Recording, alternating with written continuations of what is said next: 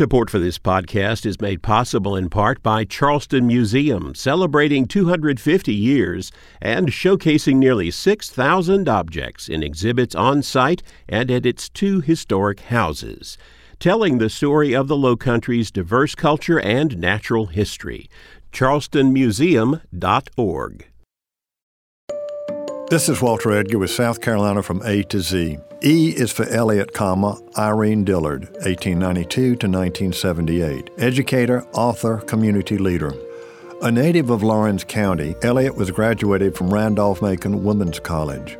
For 7 years, she was the principal of a small grammar school in Columbia and also pursued an MA degree at the University of South Carolina.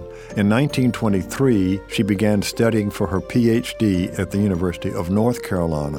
In 1924, Elliott became the first woman to receive a doctoral degree at UNC. She became the first Dean of Women at the University of South Carolina and also served as a full professor until 1935 when ill health forced her retirement.